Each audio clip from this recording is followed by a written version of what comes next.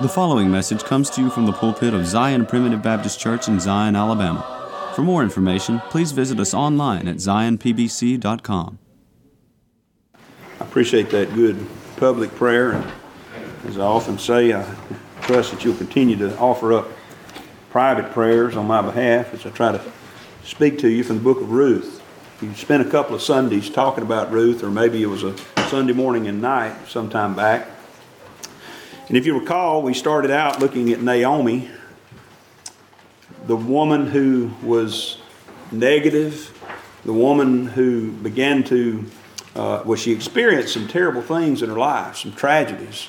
But then she began to blame God for it. She began to say, the Lord's done this to me, and the Lord did that to me, and you know, I went out full, and the Lord brought me back empty, and the Lord's hand is against me. And you know, that's a temptation we have, especially with the teachings of the world about trying to tell us that everything that happens is something the Lord is doing, rather than placing the blame where it belongs on the sin curse that's on this world.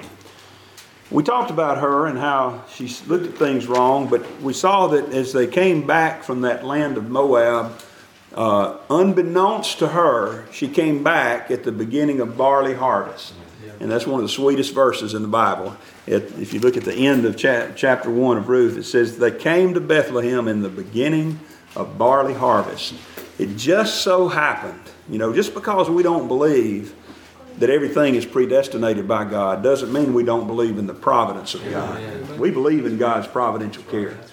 And she came back, just so happened. The Lord moved her, and the Lord providentially delivered and guided her to where they came back at the beginning of the most fruitful period of time in the nation of Israel's cycle of life. At the time when the barley was coming in, you know, she left in a famine. She came back in the barley harvest.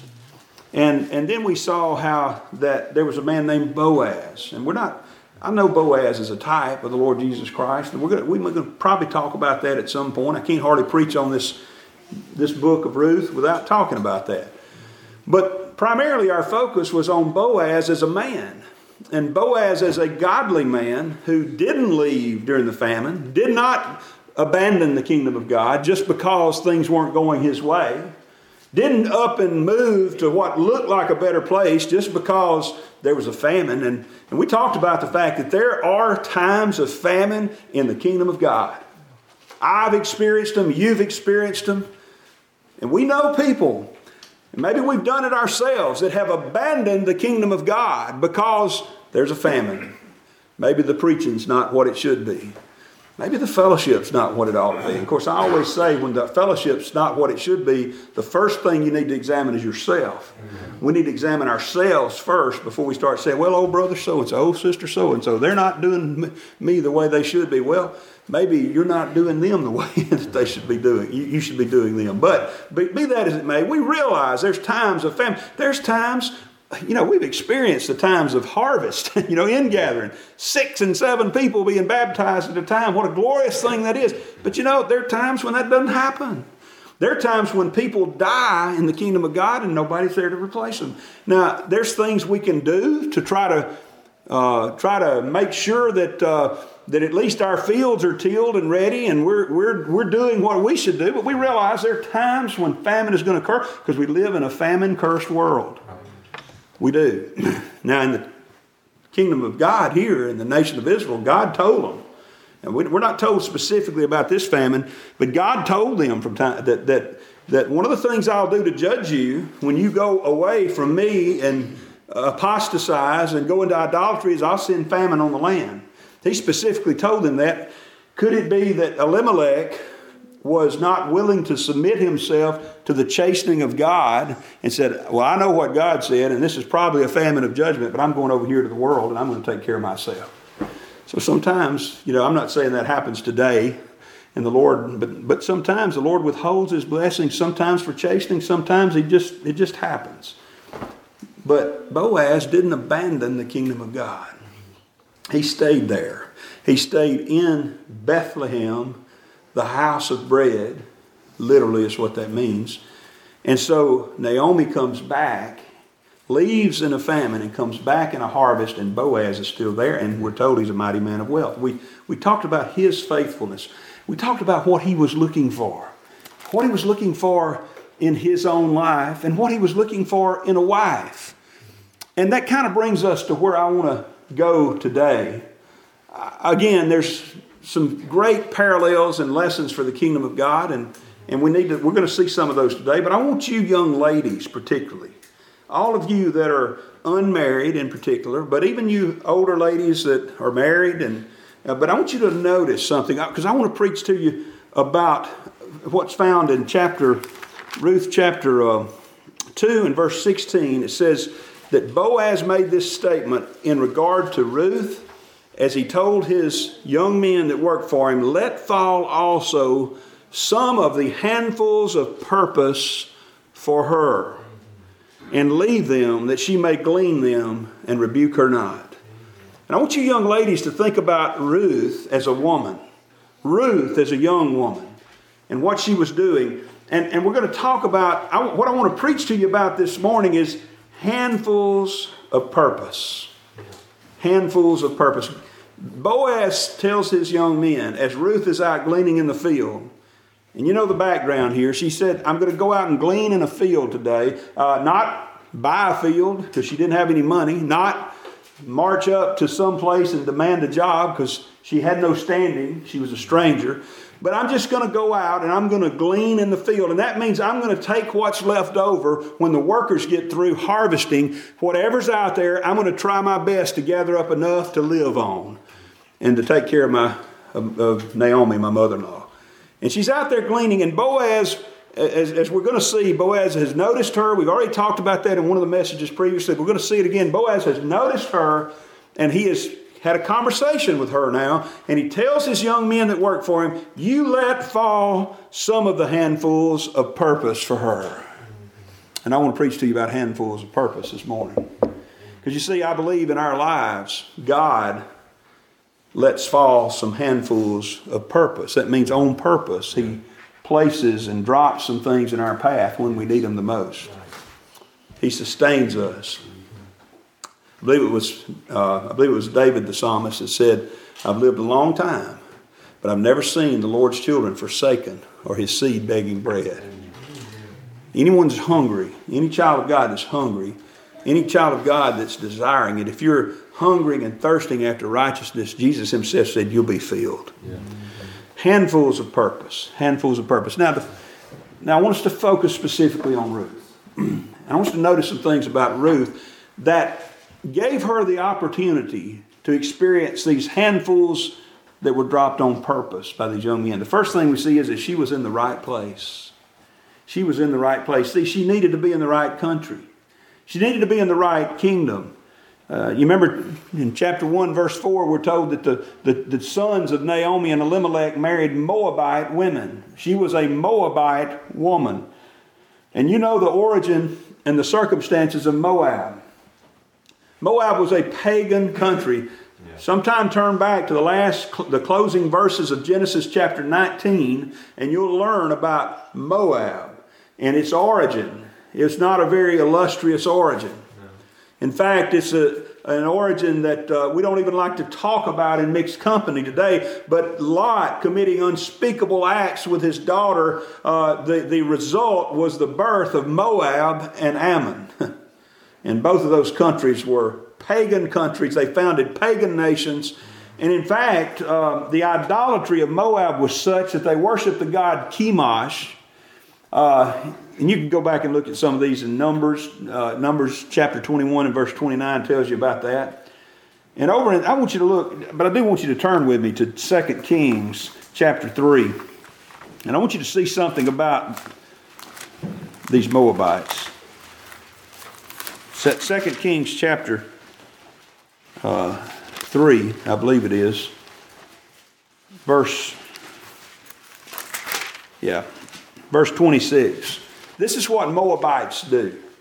This is what you would expect if you were in the country of Moab. Ruth would not have been shocked if she were living in this day, because it says when the king of Moab, this is Israel had come out against Moab, they were fighting, and he says when the king of Moab saw that the battle was too sore for him, it was going bad, he took with him 700 men that drew swords to break through, even to the king of Edom, but they could not. He's losing the battle. So look what he did.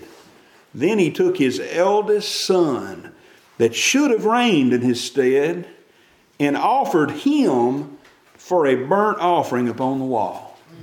He sacrificed his oldest son. Don't know how old he was. I think he was probably still a child. That's what they did in Moab. Moab was a place filled with idolatry. It was a place where human sacrifice was rampant. You've heard us talk about Baal worship, but Baal really was a whole category of gods, including this Chemosh, and there's a god called Molech. There was a Baalish god, and they would sit up there with this kind of look like a Buddha figure, this big figure sitting up there with his arms out in front of him and a hole there and a little slanted ramp, if you will, and they build a fire under them. There'd be a hole down there, and they place those babies on that hole while the drums were beating to drown out the cries of the mother, and they would sacrifice those babies. That's what it means when you read about them causing their children to pass through the fire. They would sacrifice their baby. That's where Ruth was. That's where she was. And we're also told, you don't have to turn there because I just want to quote it, but Numbers chapter 25 and verse 1 tells us what an immoral place it was. It says that Israel abode in Shittim, and the people began to commit whoredom with the daughters of Moab. It was a place where idolatry and fornication was encouraged. It was a place where immorality was rampant. And in fact, in their worship, they committed fornication in worshiping their gods. Kind of sounds familiar, doesn't it? Kind of sounds like some places we know, doesn't it? Well, I'm not talking about the Southern Baptist churches or the Methodist church. I'm not talking about the Christian churches. I'm talking about America. I'm talking about Hollywood. You know, all these... I didn't mean to get off in this, but you know, all these allegations that have come out recently against men like Harvey Weinstein and people like that.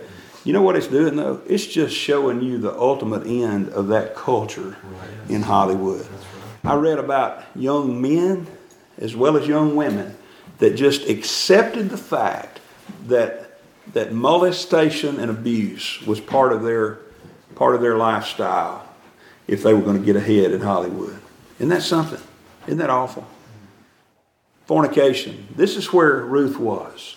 And she needed to be away from there. Through no fault of her own. She didn't choose to be born there, but she was born there and she grew up among the pagans. But I want you to notice this sweet young Ruth who grew up among a pagan culture, who grew up among an idolatrous culture, when she was presented with the truths of the kingdom of God, she chose to stay with Naomi. Now you remember when we preached on this a few weeks ago, we kind of skipped over verses 16 through 18 of chapter 1. But today I want to go back to them. Because today I want us to see what this sweet young child of God thought was important, even though she had grown up among the heathen.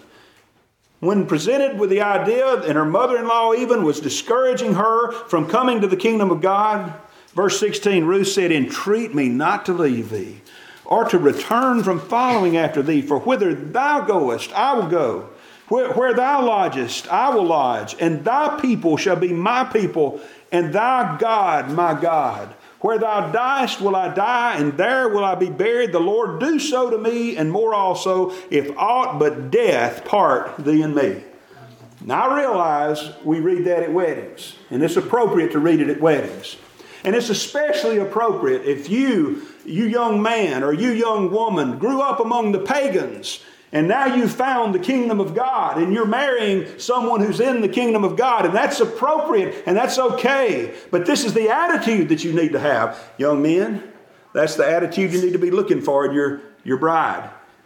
I always encourage you to, fish in the right pond. You want to catch catfish, fish in a catfish pond. If you want to catch bass, fish in a bass pond. But as we've seen and as we know, there are those times when someone from outside the kingdom of God marry someone within the kingdom of God, and they come into the kingdom of God, and it's a glorious relationship, and it's a wonderful thing.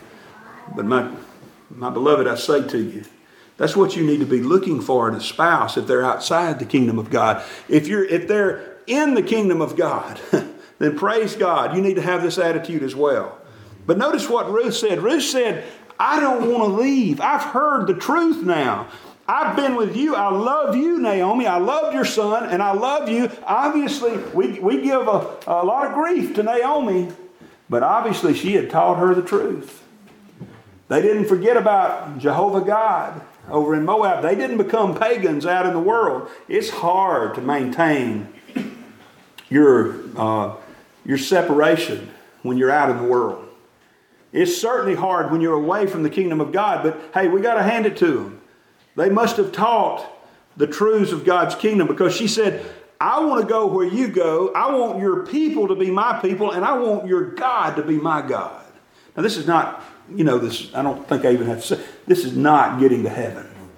This is not somebody saying, I want your God to be my God so I can go to heaven. This is somebody saying, I'm on the way to heaven. I've been pricked in my heart. I see something new here, something different, and I want to grasp and hold on to the God that's holding me in the palm of his hand, you see. She was over there in a pagan place, and yet she confessed her faith in the true God. She needed to be out of that place and in the right country.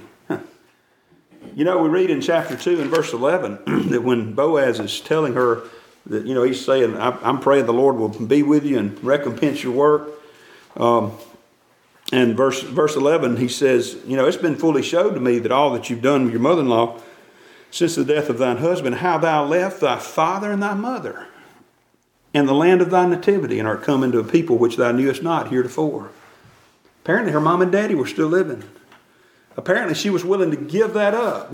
Jesus said, he that cometh after me and forsaketh not houses and lands and family, he's not worthy of the kingdom of God. Now, that doesn't mean to declare war on them. But it does mean that if they're trying to keep you from the kingdom of God, you've got to separate from them. Because there's nothing greater than following the Lord Jesus Christ.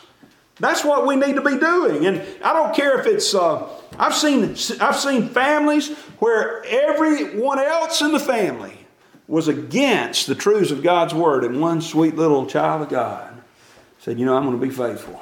I'm going to be faithful. And let me just say this.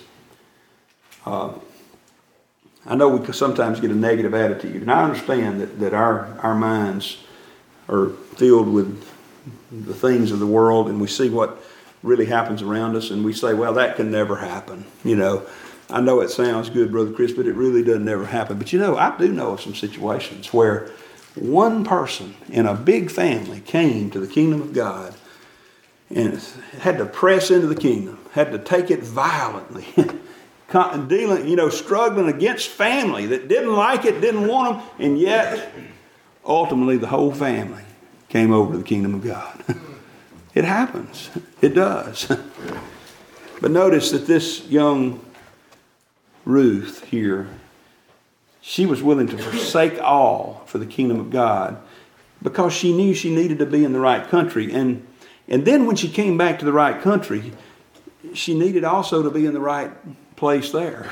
She needed to be in the right field. Now you might take this analogy in the world today. I know people, I was reading about a lady who grew up as a Muslim, grew up in a Muslim home, married at 13, or forced to marry in a Muslim country, and finally left that country, suffered all kinds of abuse, and now reaches out to Muslims as she converted to Christianity, and she now reaches out to Muslims specifically to try to convert them to Christianity, you see. Now certainly, if you're in a pagan, idolatrous, anti-Jehovah land, like a Muslim country or somewhere like, you need to get out of it and get into a Christian land. But even when you get back to the kingdom of God, to a place like America, to a place where there are all kinds of churches, you need to be in the right field. You need to be in the right church. You need to be in the right place to hear the right kinds of things being taught. You remember what we read in chapter 2 and verse 3? It says, her hap, She went to glean, and her hap was to light on a part of the field belonging unto Boaz. Again, we see the providence of God. And I don't want to go into that because I'd be on it the rest of the morning. But just suffice it to say that God providentially leads us. Is there anyone here today that does not believe that the providence of God was involved in you being a part of Zion Primitive Baptist Church? I tell you, the providence of God was written all over my coming to this church. And I believe you can say the same thing. Wherever your church is, wherever your situation is, the providence of God is involved. But you know, God doesn't pick us up and set us down and plant us where we can't get up and move out. We could always leave. And you're going to see here that here in the Word of God, in the book of Ruth, she happened through the providence of God to light on a part of the field belonging unto Boaz. And then if you remember, Boaz tells her, once he notices her, he says to her in verse 8, "Go not to glean in another field, neither go from hence, but abide here fast by my maidens." Throughout the Bible, God tells His people to worship Him in the way that He tells us to worship Him and Him alone. Jesus said unto Satan in the 4th chapter of the book of Matthew in the temptation in the wilderness, He said, "Get thee hence, Satan, for it is written, Thou shalt worship the Lord thy God, and Him only shalt thou serve." So we worship Him only and we serve Him only. And that means we do what He says. Now I want you to get this, because this is very important. We're preaching about handfuls of purpose. And I believe that's the providence of God in taking care of His people, letting things purposely fall in our way, blessings purposefully come our way that will be good for us throughout our lives. But I want you to get, if you don't get anything else from this message, I want you to get this. Nowhere does God promise handfuls of purpose or blessings to those who are away from Him.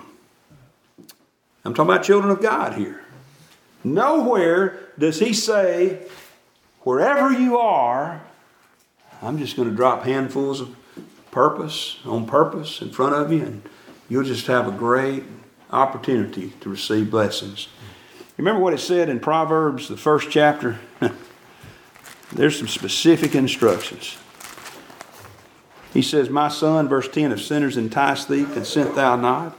If they say, Come with us, let us lay wait for blood. Let us lurk privily for the innocent without cause. Let us swallow them up alive as the grave, and whole as those that go down into the pit. We shall find all precious substance. We shall fill our houses with spoil. Cast in thy lot among us, and let us all have one purse."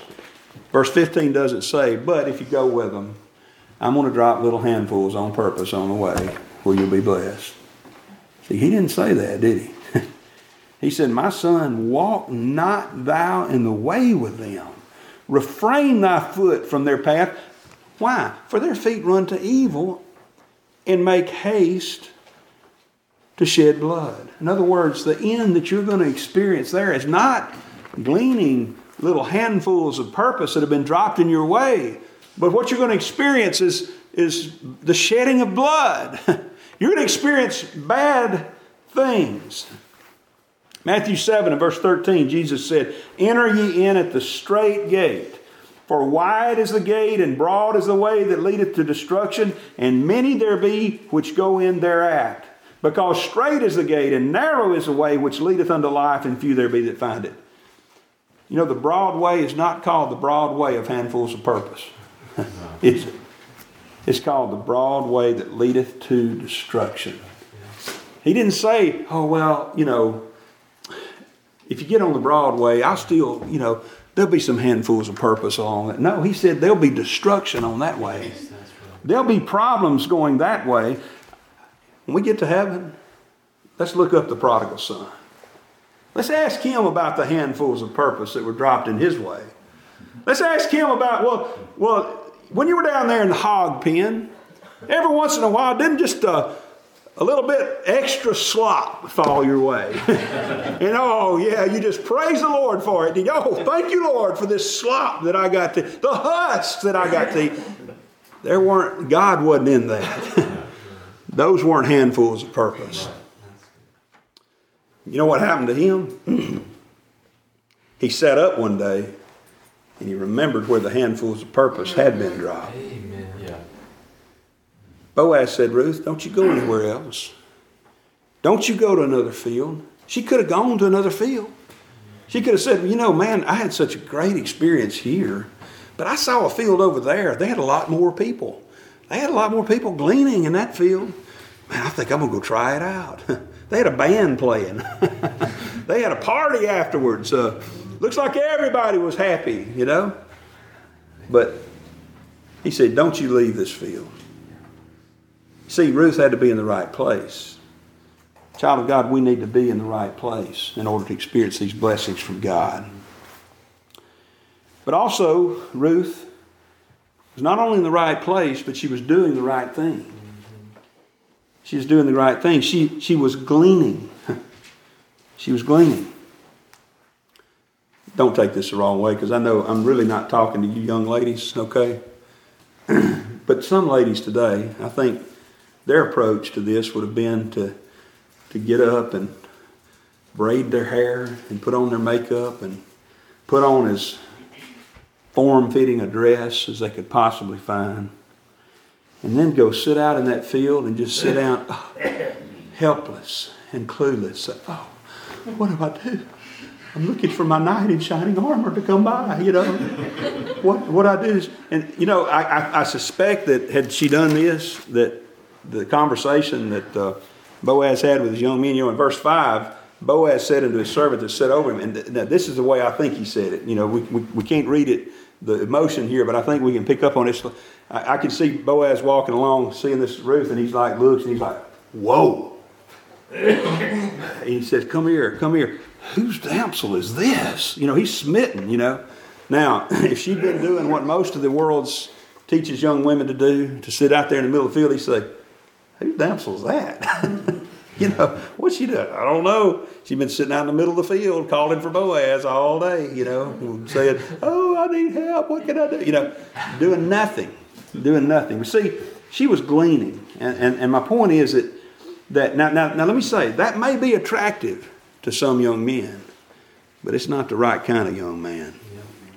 You'll attract somebody. You put on the slinkiest dress, you put on the best perfume, and you get out there and act all helpless and all this, you know, the way the world takes. You'll attract a man, but it won't be the kind of man you want.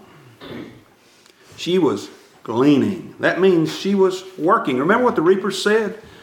Verse 6, she said, it's the Moabitish damsel that came back with Naomi out of the country of Moab. She said, I pray you let me glean and gather after the reapers among the sheaves. So she came and hath continued even from the morning until now. That she tarried just a little in the house. She quit just for a little bit, and she's been here the whole time. She's out there working. She wasn't primping. She, you know, look, it's okay. You should, you know, men, you should try to look as nice as you can. You ladies should try to look as pretty as you can. There's nothing wrong with that. That's not what we're talking about here. But that shouldn't be your focus. And young men, for that matter, that shouldn't be your focus when you're looking for a young lady to be your bride. It shouldn't be the most beautiful, fashionable young woman that you're looking. It's wonderful if you're beautiful and fashionable, but the question is, are you beautiful on the inside? Is this a hard work? This young Ruth was a hard-working woman. Today's woman is encouraged to wear as tight a dress, as high and low cut as it can be, to flaunt as much of your body at a man as you can. And as I said, that will attract a man. But it won't be the right kind of man, because fornication is condemned in God's eyes. You know, some people say, well, I just don't understand why the Lord's trying to keep that particular blessing from me. He's not. He's trying to keep it for you. You know, it's a blessing in the confines of marriage, but outside of that, it is a curse. That's why he says, flee fornication. You say, well, it's my body. I'll do with it what I want to. I didn't mean to get into all this this morning, but let me just share this with you. Turn with me over to 1 Corinthians chapter 6. People say today it's my body. You know, we've seen a march this week. We see marches all the time. And I absolutely 1,000% oppose the abuse of any woman or the exercise of any authority over a woman that would be abusive in any way. And I understand that is wrong, but I want to say to you, according to the Word of God, he says in verse 15 of 1 Corinthians 6, know ye not that your bodies are the members of Christ? I read something this morning where one of the slogans that was being taught in this women's march was, my body, my choice. My body, my choice. You know that's not biblical. Yeah. For you are, me are you. Right. Men are women. That's right. And I do things that abuse my body too, and you do it as well. But I'm telling you, our bodies are not ours. Listen to this. Know ye not that your bodies are the members of Christ? Shall I then take the members of Christ and make them the members of a harlot? God forbid. What? Know ye not that he which is joined to a harlot is one body? For two, saith he, shall be one flesh, but he that is joined unto the Lord is one spirit. Flee fornication. Flee it. I mean, what that means, by the way, is that you're not strong enough to resist it. That's right. Yeah. So I'll stand and fight it. No, you won't. You'll lose. You'll lose. You can fight it, but you'll lose. I promise you. Because you got the sin nature within you. Flee it. Run away. You're not a coward. You're smart if you run away. What did Joseph do? Joseph didn't stand there and say, well, I'll resist you. He fled. He got himself up and fled. And even left his coat. He got away so fast. You may have to leave some stuff getting away. You know that? Well, if you do, that's fine. Just get yourself away. Flee fornication. Every sin that a man doeth is without the body, but he that committeth fornication sinneth against his own body. I don't have time to go there, but let me just say to you, that is the unique thing about fornication, is that it not only is a sin against God, it's a sin against your own body. What? Now listen to this. My body, my choice. What? Know ye not that your body is the temple of the Holy Ghost which is in you, which you have of God, and ye are not your own. So why am I not my own? He answers, I've got an answer right here in verse 20. For ye are bought with a price. You're bought with a price. And oh, what a price it was. The precious blood of the Lord Jesus Christ. The precious blood of Christ, as of a lamb without spot and without blemish.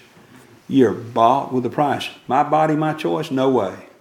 His body, his choice. I need to serve him, you see. And that's what she was doing. She wasn't out there primping. You know, we read in 1 Timothy chapter 2 and verse 9, it says, in like manner also, we preached on modesty or immodesty recently, and we use these verses, in like manner also that the women adorn themselves in modest apparel, with shamefacedness and sobriety, not with braided hair or gold or pearls or costly array, but which becometh women professing godliness with good works. Doesn't this describe sweet little Ruth to us exactly? She wasn't out there with embroidered hair. She wasn't out there fixing herself up. She was out there working all day.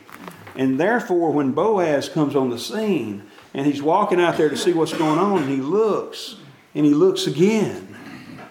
And young men, let me just encourage you again. Don't be attracted to the flashy, showy things of this world. You know, it ought to be that the first thing you do when you see that kind of woman out there is you look away, okay? You know what ought to get your second look?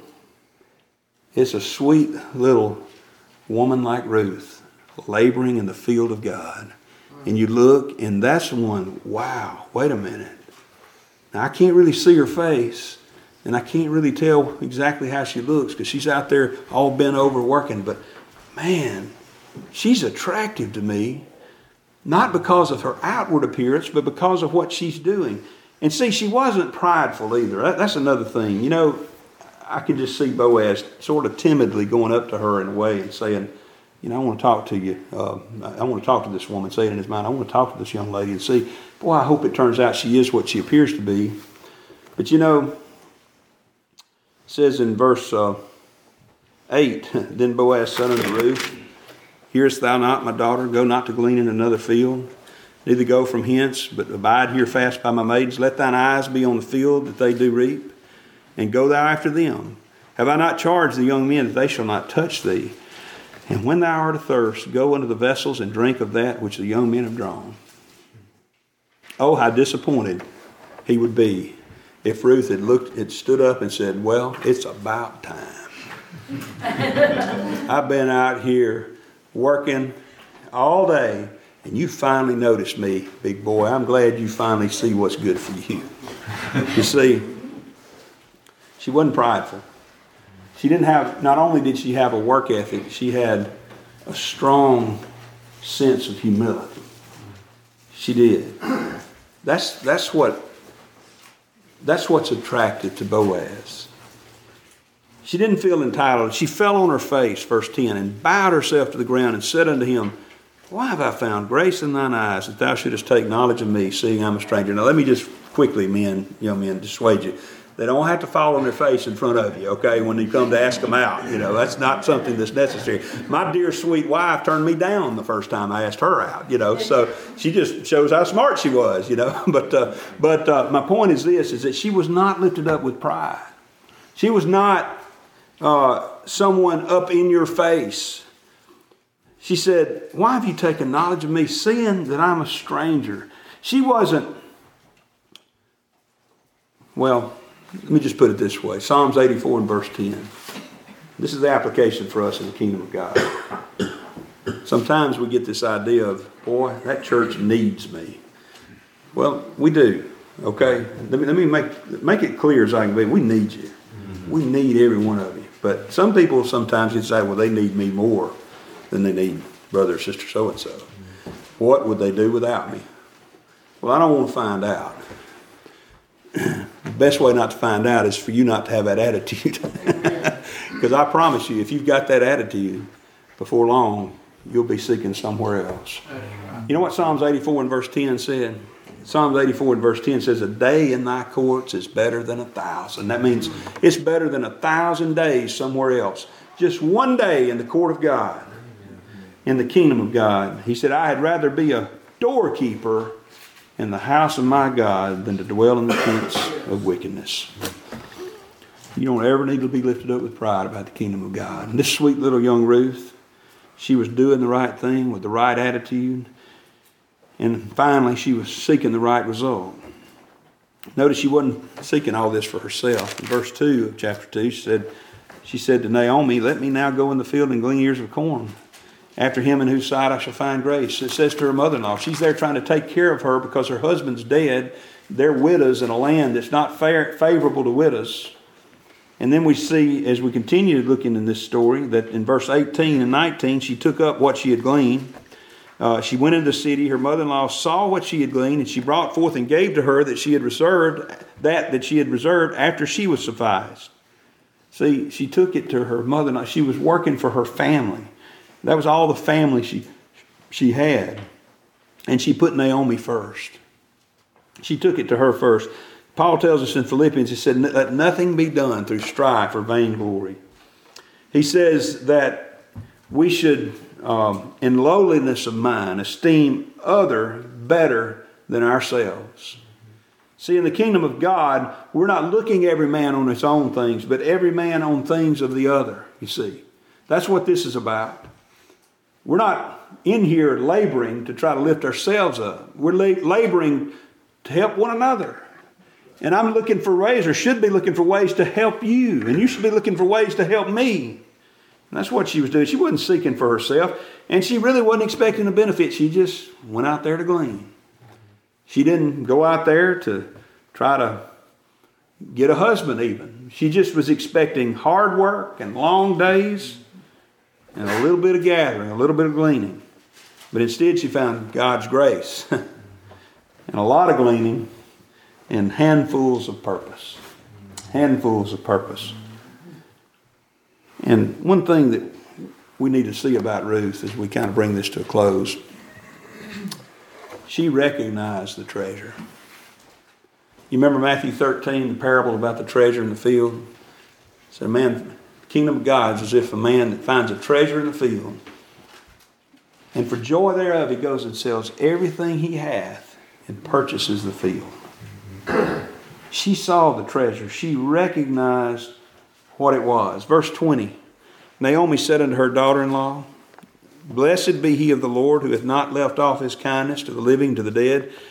Naomi said unto her, the man is near of kin unto us, one of our kinsmen. And Ruth the Moabitess said, he said unto me also, thou shalt keep fast by my young men until they have ended all my harvest. And Naomi, who we've sold pretty short, we see she still has got a heart for the kingdom of God. She said unto Ruth her daughter-in-law, it is good, my daughter, that thou go out with his maidens, and that they meet thee not in any other field. She said, don't let them find you somewhere else. Don't let them run into you in somebody else's field. You stay with them. So, look at verse 23.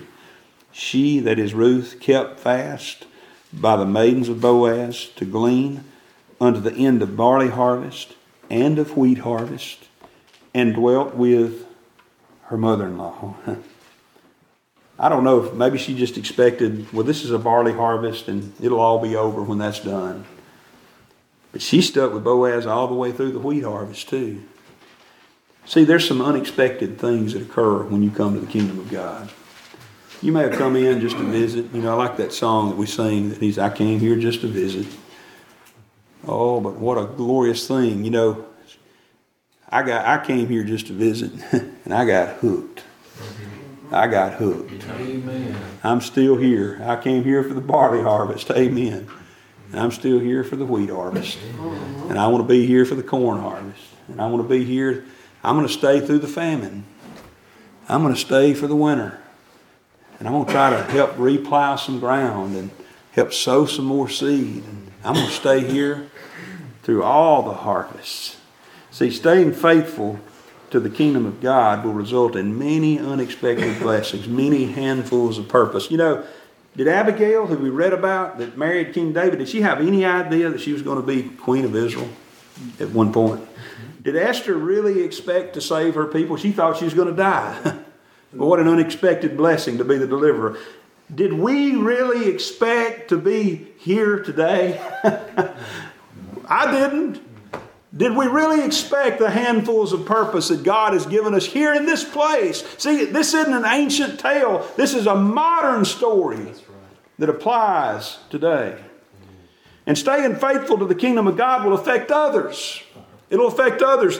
You remember Naomi, Debbie Downer? I mean, oh, woe is me. God's against me. There's nothing for me. It's over. Don't call me even Naomi anymore. Call me bitter. Call me Mara, which means bitter. Did we ever expect her to say in verse 20, blessed be he of the Lord?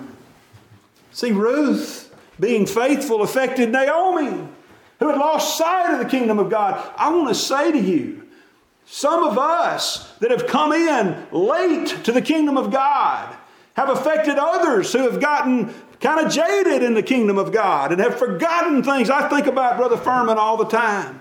He says things to me all the time like, I never thought I'd see it. You know, I never thought I'd experience it. What we're seeing here.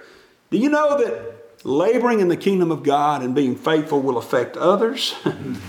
Never thought we'd hear Naomi say, blessed again, did we? We're going to see her rejoicing through the rest of this whole account. Most importantly, staying faithful to the kingdom of God pleases the Lord. I'm glad it pleases you that I'm faithful. I'm glad it pleases me that you're faithful. But I'm so thankful it pleases God. I want to serve Him even if it doesn't please you. Or even if you don't please me, you ought to want to serve Him. See, Isaiah chapter 66 in verse 1. There's a pretty good statement here we need to remember. 66 in verse 1. Thus saith the Lord, the heaven is my throne, and the earth is my footstool. Where is the house that you build unto me, and where is the place of my rest? For all those things hath mine hand made, all those things have been, saith the Lord. How can we possibly please Him? He sits so high on the throne that the earth is His footstool. I don't know any king like that today, do you? I don't know any president. I don't know any monarch anywhere. But the Lord is so high in the heavens. And the old black man I talked to one time made the statement, the Lord, He sits high. But thankfully, verse 2 tells us He looks low. But to this man will I look, even to him that is poor and of a contrite spirit, and that trembleth at my word. He doesn't look to the proud and the mighty and the powerful. And did Boaz look for that in a wife? No. Boaz, remember verse 5? I like that. He says, whose damsel is this? Now here's a place where Boaz is a type of Christ. It is a type of the Lord. You notice who caught his attention? It wasn't the high and the mighty. There were some purebred women of Israel, probably princesses of Israel, that he could have probably had his pick of. But he sees this little woman, this poor and contrite spirited woman.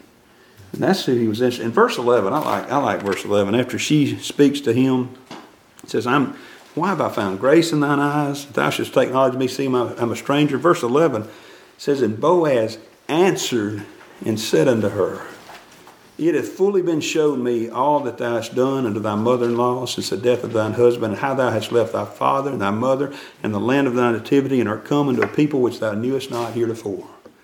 He didn't say, I've looked at your modeling photographs. I've looked at your plan for success. He said, I just see that you've been humble and sweet and kind and good. Right. And that word answered there literally means raised his voice. Boaz is excited. Yeah. He's getting excited here. Boaz answered and said these things. And he leaves her with this. After she gets up to go back to work, I can just see Boaz looking around at his young men and said, let me tell you something. You let her glean among the sheaves, and you don't say one word to her. Verse 15, reproach her not. And let fall also some of the handfuls of purpose for her, and leave them that she may glean them, and rebuke her not. When we are in the kingdom of God, when we're in the right field, we may just be gleaning. And we really are here in this world. We haven't come into the full harvest. The most we get here are first fruits. One day, though, we're going to get the full harvest. But while we're here, in the right place, doing the right thing, with the right attitude, and with the right purpose, like sweet little Ruth, God will let fall some handfuls of purpose. I've experienced it this morning. I needed this morning. I needed to be here at this place with you. This is a handful. This is a blessing that God has given us on purpose. So let us remember this as we go about our daily lives. We thank you for listening to today's message. For more information, please visit us online at zionpbc.com.